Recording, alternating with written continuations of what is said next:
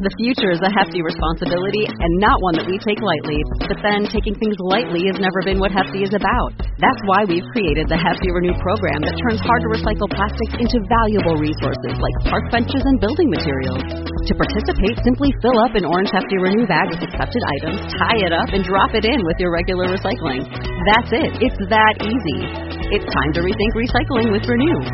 Particular valued resources may vary by geography. More info available at heftyrenew.com. This is Ryan Holiday, author of Perennial Seller, The Art of Making and Marketing Work That Lasts, and you are listening to the Marketing Book Podcast.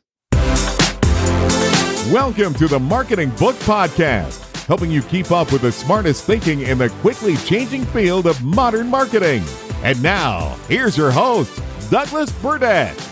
Hello, thanks for joining me on the Marketing Book Podcast, where each week I publish an interview with the author of a new marketing or sales book, and which has been named by Forbes and LinkedIn, amongst others, as one of the top marketing podcasts. Don't worry about taking notes. You can find links to everything linkable in this episode's website page at marketingbookpodcast.com. And since I get to read every book featured on the show, if I can recommend a specific marketing or sales book or any other resource I know of for whatever challenge you're facing, send me a LinkedIn connection invite with a message that you're a listener, and I will do my best to get you pointed in the right direction. My name again is Douglas Burdett. All right, let's get on with the show. Today we welcome Ryan Holiday back to the Marketing Book Podcast to talk about his new book, Perennial Seller, The Art of Making and Marketing Work That Lasts. Ryan Holiday is a strategist and writer. He dropped out of college at 19 to apprentice under Robert Greene, author of The 48 Laws of Power. He went on to advise many best-selling authors and multi-platinum musicians, and later served as director of marketing at American Apparel. His company, Brass Check, has advised clients like Google and Taser, as well as many prominent best-selling authors. Ryan has written 5 previous books, including The Daily Stoic, 366 Meditations on Wisdom, Perseverance, and the Art of Living. Ego is the Enemy, which he's been on the podcast for that. And The Obstacle is the Way, the companion to that, which is the timeless art of turning trials into triumph. And that's been translated into 17 languages and has a cult following among NFL coaches, world-class athletes, TV personalities, political leaders, and others around the world. His first book, Trust Me, I'm Lying, Confessions of a Media Manipulator, which the Financial Times called an astonishing, disturbing book, was a debut bestseller and is taught in colleges around the world. And his second book is the best-selling Growth Hacker Marketing, a primer on the future of PR marketing and advertising. And interesting fact, he lives on a ranch outside Austin, Texas, where he writes and works in between raising cattle, donkeys, and goats. And in this book's acknowledgement, he specifically thanks his 2 goats named Buddy and Sugar. Ryan, congratulations on Perennial Seller, and welcome back to the Marketing Book Podcast. Thank you. Yeah, I literally just came from a livestock auction. Oh, did you get some more? I bought 2 cows, yeah. Oh, okay. Well, good. Well, I hope Buddy and Sugar are doing well. And Buddy and Sugar are actually both miniature donkeys. I have goats. I didn't thank the goats. I'm thanking my 2 donkeys. You were very clear about that in this book. Yes.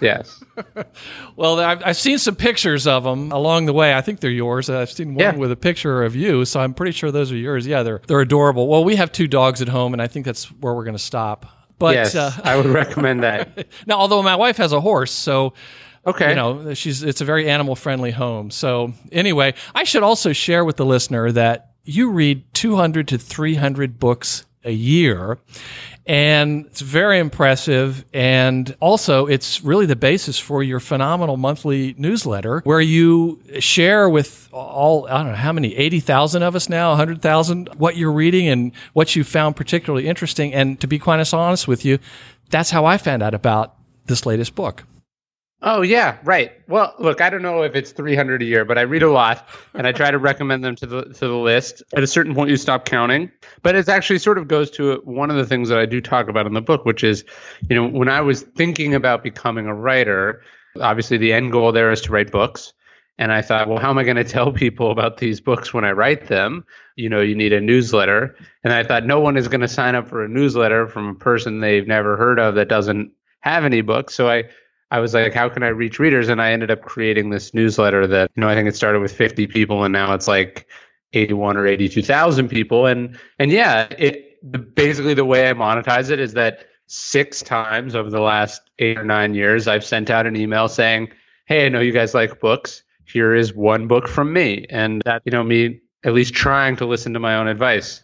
Yes, you talk about that in the book. And of course, I then said, I see what you're doing there. Because you said, hey, and then people want to help me promote the book. And it's like, wait a minute. Hey, he just did that to me. So that tingling means it's working, Ryan. Good. Let me start with an opening, just one excerpt, and then we'll go into the book here. Toward the beginning, you say, how to make something last, whether it's for a few months more than the average or for a century, has been my lifelong fascination. It's always become a question central to my livelihood. Is there a common creative mindset behind work that lasts? How is it different from work that's popular one day and gone the next?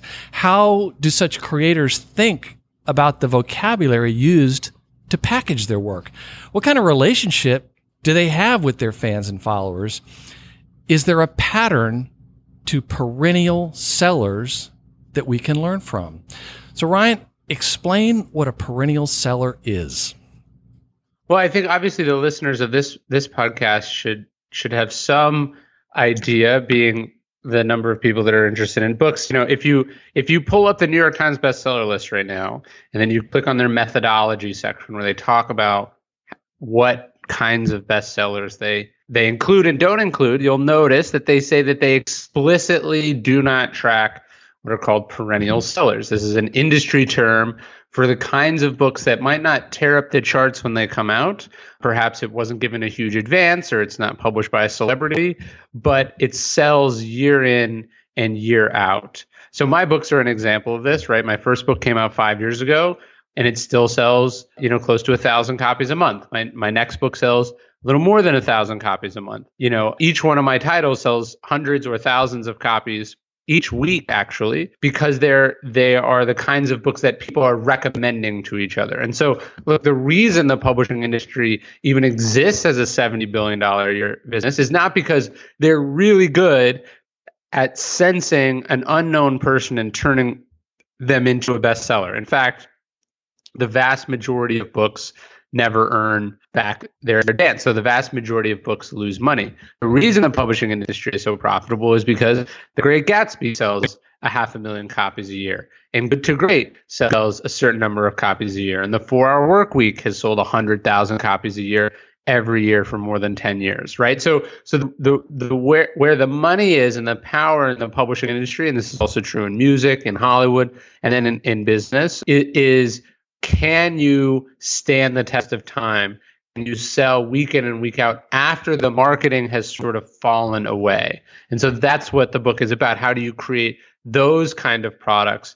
I think that's much more interesting and creatively fulfilling than, trying to sell fidget spinners or, adult coloring books or whatever the trend of the moment is. Mm-hmm. When you introduced that at the beginning of the book, I just remember thinking, there's no way you're going to be able to explain this, but you did. And I just thought, what an enormous problem or question to try and tackle. So good for you. Yeah, I mean, look, I don't think anyone sits down when they make something and they think, I hope this just disappears a couple months after I'm finished, right? A lot of people behave that way. Well, yeah, so it's like nobody is trying to do that, but then that's the fate of most creative work.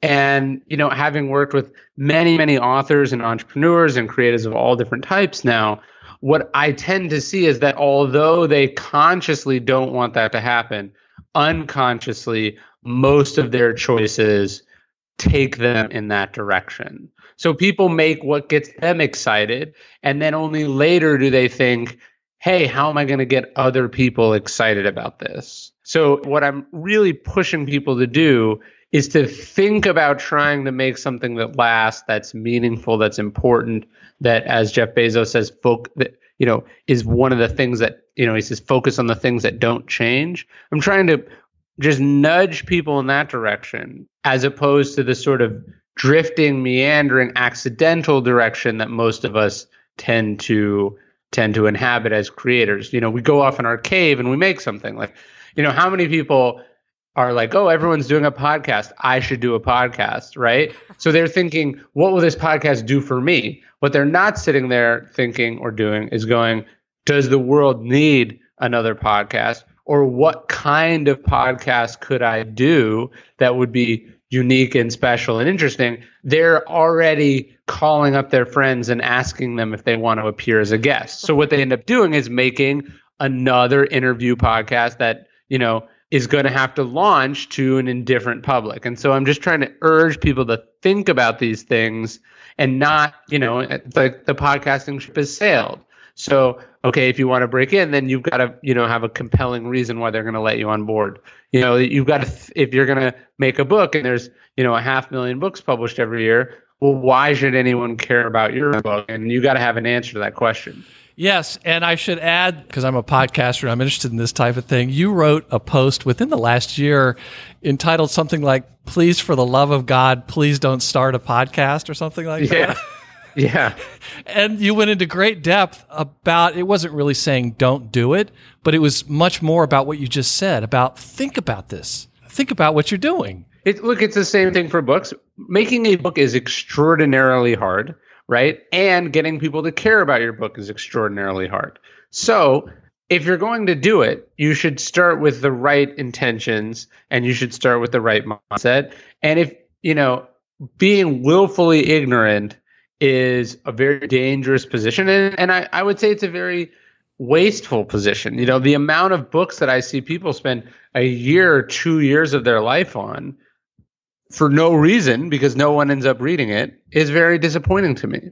Yeah, it really is. So I'm going to include a link to that article on your show notes at marketingbookpodcast.com, just so people understand, because I think, having read the book, now I'm thinking back about that article, it was a lot of sort of the similar type of advice, but it was just for the podcasters. So your book only has 4 parts, and I want to say what they are and then touch on a couple of them. And it's the creative process, a whole section on that, and then positioning, and then marketing, which I would like to ask you a few extra questions about, and then finally, platform. So if we could, let me just walk through a couple things from each one of these that I think would be really interesting for the listener. And as it relates to the creative process, you mentioned that you had a friend who once said on Twitter or something that you should spend 20% of your time creating content and 80% of your time promoting it. And you said that's terrible advice.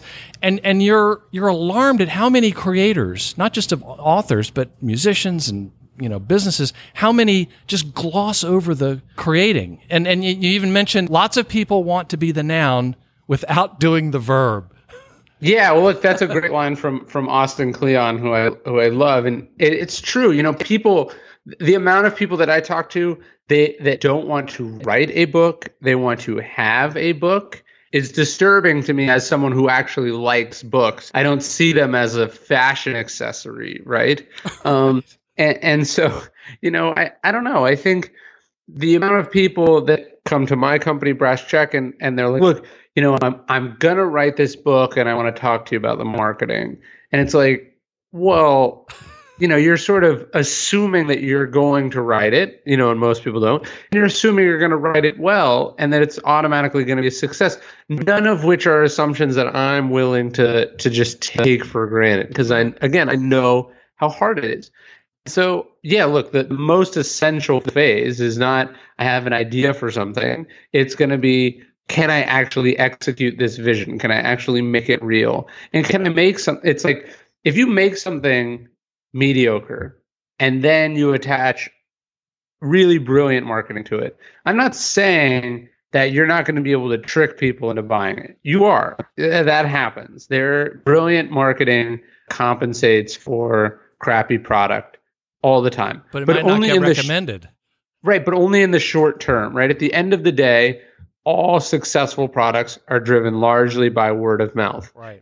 Somebody likes it and they tell somebody else about it. And if your product doesn't have that, you're basically admitting that your marketing is this treadmill that you're going to have to be on forever, and that you're just going to have to run faster and faster and faster to keep it going. And in a weird way, the more people that try their product, the more disappointed people there are going to be out in the world. And that's just a really crummy situation to put yourself in if it's avoidable. And so I think that it is. And that's why I urge people to start with, have I actually made something that's great, that has the ability to be timeless, and frankly, that deserves to endure. And I'm not sure that's true for a lot of things. Yeah, and you also talked about how I guess there's like this plague of the easy button. Everyone just is looking for an easy button, and they're so seduced by shortcuts. Yes. That's a problem. But also you mentioned the question that almost no one asks as it relates to the creative process. I couldn't believe it. It's, who is this for?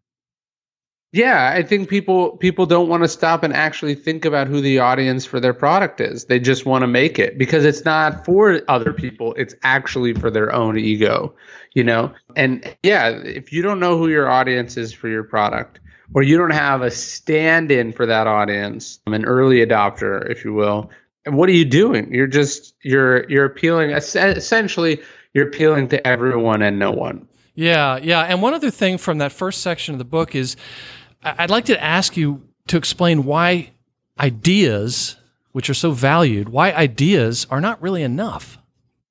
Well, I mean, of course they're not enough in the sense that, an idea is not a book that people can buy, or an idea is not a podcast that I can listen to. But yet everyone seems to think that's all you need. Well, everyone wants to get credit for the idea because that's the first thing. And they don't realize actually, I have to go make this. Like an idea, especially in the social media age where it's like you can tell people about your idea for a book. You can tell them about the book that you're starting or whatever it is.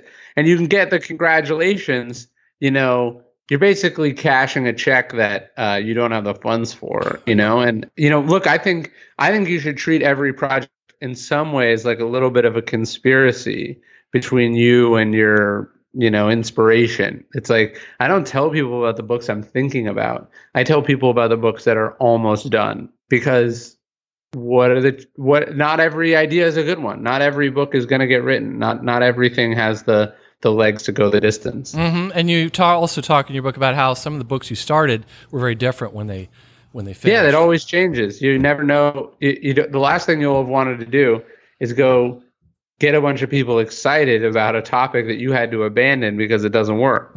Right.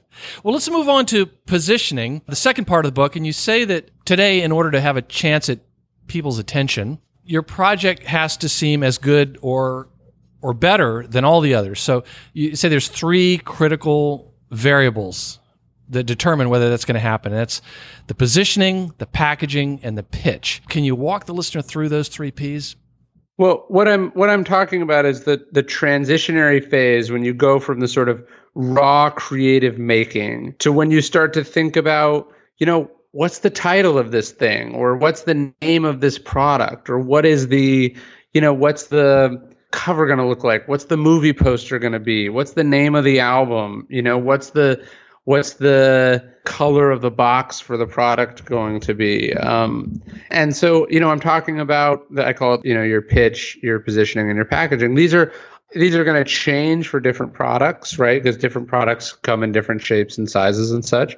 But the key is you have to treat every one of those decisions as being equally important as, say, it's like the cover of the book is just as important and just as much a creative decision as chapter 7 or chapter 14 or, what material you used to build the countertops in your coffee shop or whatever, right? So what I'm really talking about is the art of what are we calling this thing? What's the right way to tell people? What's the in on the project? And this has to be thought of early. These aren't things you can pay someone to do on Fiverr, or these aren't things that you can outsource to the publisher or the studio. Not if you want them to be done at the level of quality that you expect as the creator. This section of the book has special resonance for me, and that's because you talked about you've got to hand it off. You've got to bring an editor into your process, separate point of view. And the reason why, and I may be the only one that has experienced this, but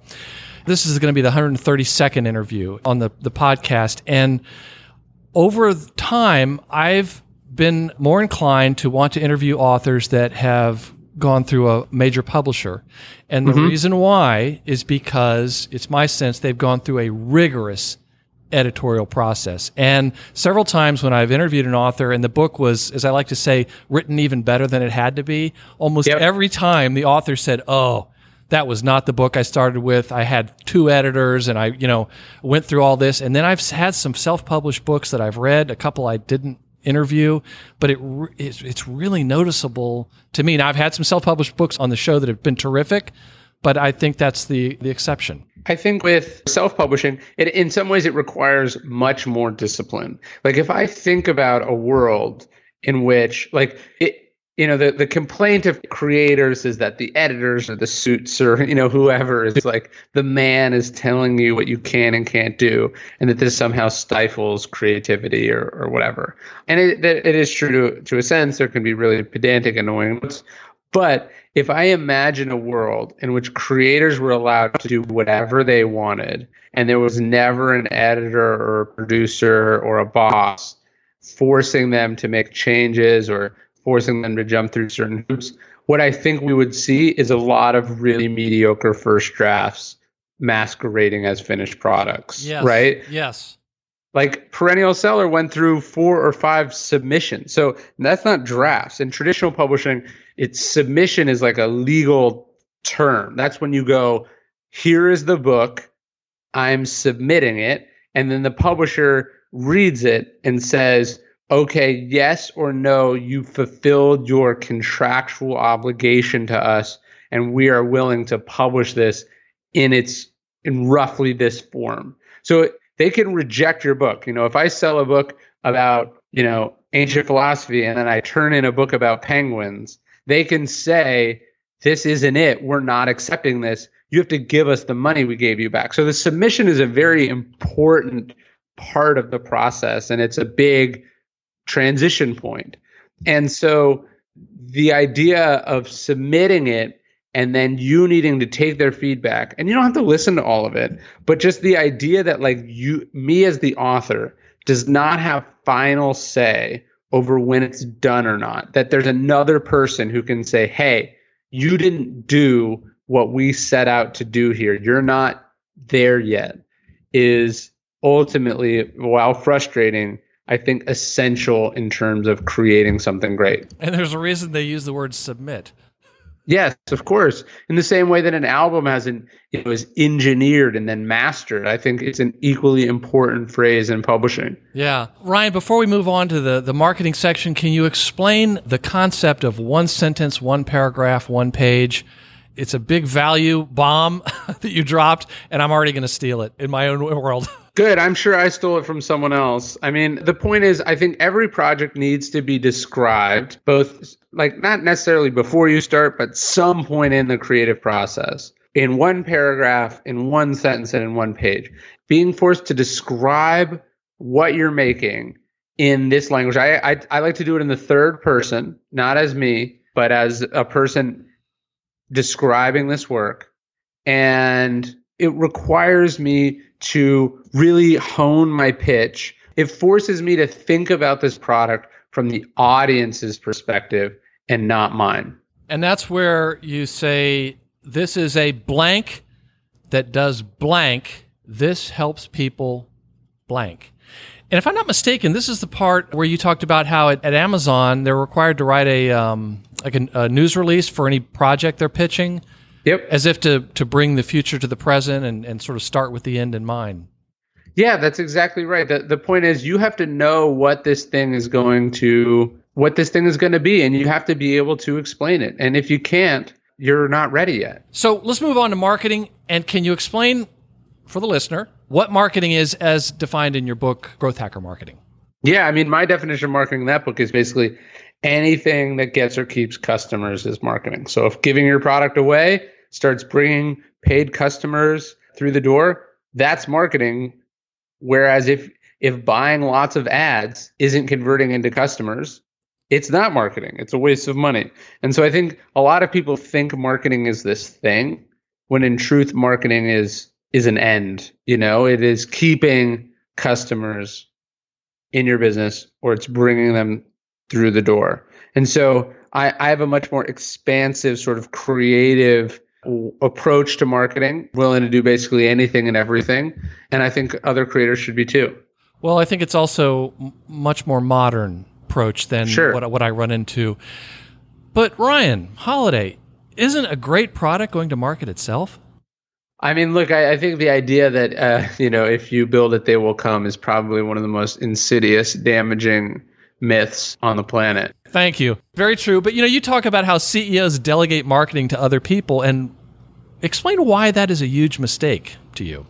Well, look, if you're some huge celebrity or, you're the CEO of a company or whatever, there does come a situation where you can hire someone on your behalf. They can pitch you. If I'm working on Tony Robbins' book and I call up a podcast that I know and say, hey, do you want to have Tony Robbins on? They're like, oh, that's amazing. But if I, call up and say, do you want to have John Doe on? They're like, why are you bothering me with this? Right?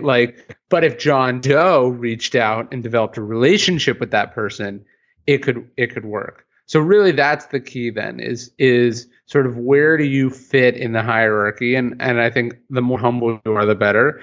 And are you willing to do the work yourself? Mm-hmm. You mentioned a quote from Ben Horowitz, the venture capitalist. And can you explain the concept behind his comment about, there is no silver bullet. You're going to have to use a lot of lead bullets. I sense that there's just like the easy button. There's this, search for like the fountain of youth. There's the search for the silver bullet. And I haven't found one people yet. Want the magical package. Like, oh, give me the package that did the 4-hour work week, or give me the package that sold all these books or all these products for so-and-so. It doesn't work that way. It's here's the specific product. Here's the specific best ways to reach people for that product. Here's what we can afford. Here's what we have the bandwidth for. That's how I would think about it. But I got the impression that, certainly in my world, I see this, but you must as well, where people want a pill that will help them lose 100 pounds overnight. They want something really simple. Right. And it's in a world where the marketing is getting even more complex. Yeah, that's exactly right. So let's talk about advertising, because I'm sure that would get the hackles up of some folks. You mentioned that anything that requires advertising to survive will, on a long enough timeline, cease to be economically feasible. Explain. I guess what my point is that a couple of things. So one, word of mouth is always more powerful than advertising. Yes. And two, advertising, I think the big myth with advertising is that it's a good way to launch a product. Right. Right? I try to ask people, what was the last product you bought because of advertising? Most people don't have an answer, but almost no one has the answer to what was the last product you bought and discovered because of advertising, right? If you're sitting on your couch and your favorite restaurant has a commercial that says that they're having some new item or it's an enormous sale, that advertising can work.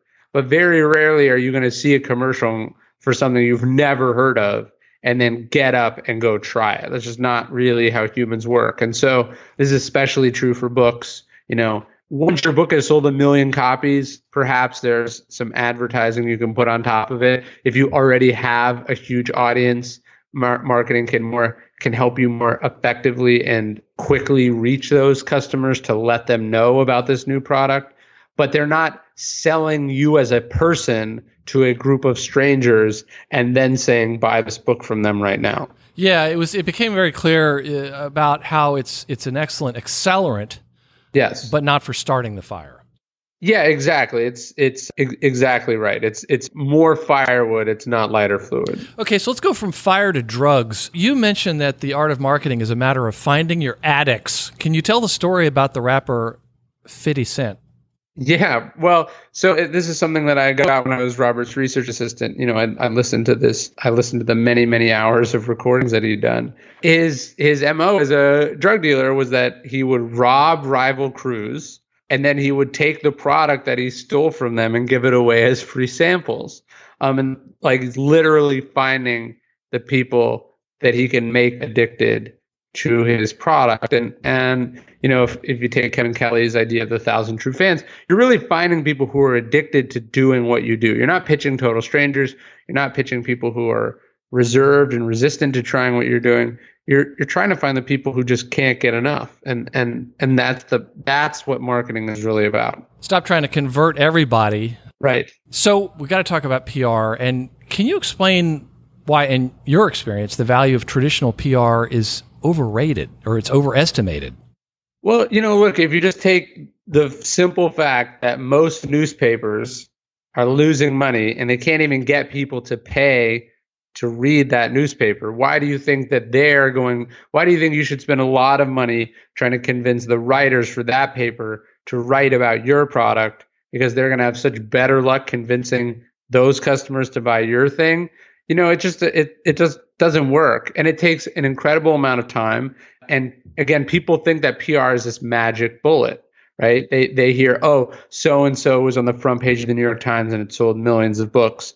Well, it might have been the right article for the right product at the right time. It could have been any number of factors. And the idea that you're going to chase this like some white whale, I tend to find that people who are focused on traditional PR do so at the expense of a lot of low-hanging fruit around them. Like, for instance, yes, you could get Forbes or Entrepreneur to write about you, or you could just work hard and get a gig writing for Forbes and Entrepreneur, and you could write about yourself.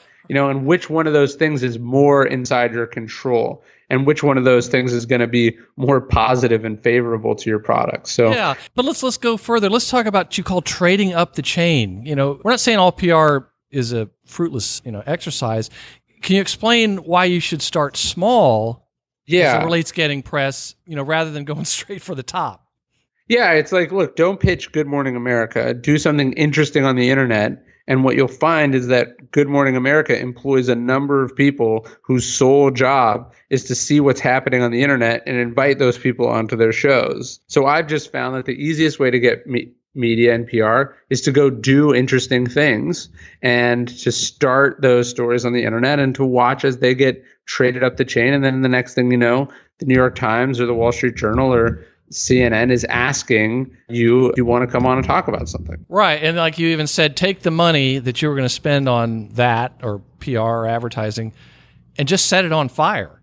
Yeah, it would be interesting, right? If someone let's say your advertising budget is $20,000 and you saw an author light $20,000 on fire on Instagram, it would probably get a lot of attention. You'd probably get a bunch of followers out of it that you would get to keep. Whereas, your 30-second appearance on some morning radio show is, disappears into the wind. Right. So just to be clear for the listener, we're not recommending dealing in drugs and we're not recommending actually burning currency. Yes. So kind of. It's not. There's worse ideas. Well, actually, there are ways to burn the money other than actually setting it on fire. Towards the end, you talk about the importance of a platform. And can you explain what you mean by building a platform and why you need one and why the band Iron Maiden is such an excellent example? Well, look, this goes to where we opened, which is the idea of who are you selling your work to? Who are the fans that you are going to with this work? And if you're not cultivating that both before your launch and as part of the launch and marketing, you're taking a huge risk and you're leaving a lot of potential, loyal fans on the table. So look, you look at a band like Iron Maiden. Iron Maiden hasn't been on the radio, and the band's been around for 40 years. They've probably been on the radio for 30 years. But I saw them in San Antonio a couple of weeks ago. It was a sold out show in San Antonio with 15 or 20,000 people. They've got more streams on Spotify than Madonna does. This is a band that they know who their crowd is, they know who their audience is, and they have a direct relationship with that audience. And that's what you've got to cultivate as a creative person. Like you at this podcast talk to your listeners on a daily/weekly basis. There's no station that can fire you. There's no blacklist you could be put on that would prevent you from being able to do that. And that's very, very powerful. And ultimately, a great insurance policy. And you also talked about how Kevin Hart, this is so interesting, his career wasn't going where he wanted it to. And he went on the road and he started doing a lot of stand-up and he was capturing email addresses. Can you talk about why building an email list is so crucial to building a platform? And also contrast that with the big social media following. I was so delighted to see you really focus on why the email list is so important. Look, so the average Facebook post reaches about 10% of the given followers that you have. So if you somehow by hook or by crook assemble 1 million Facebook fans, you think that you have 1 million fans, but actually you have less than 100,000 fans at any given time, unless you want to pay Facebook for the privilege of reaching those other 900,000, and it's very, very expensive. Reaching that audience that you helped build. Yes, exactly. I mean, look, it's probably one of the greatest business capitalistic bait and switches in history. It's as brilliant as it is horrifying.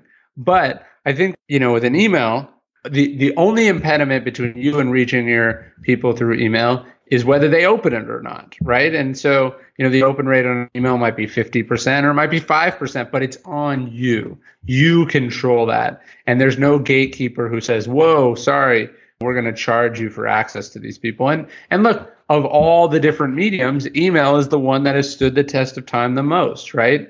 Twitter's been here for like 10 years. Facebook's been here, going on 15 years. But Twitter could go out of business tomorrow. It could get bought by someone and shut down.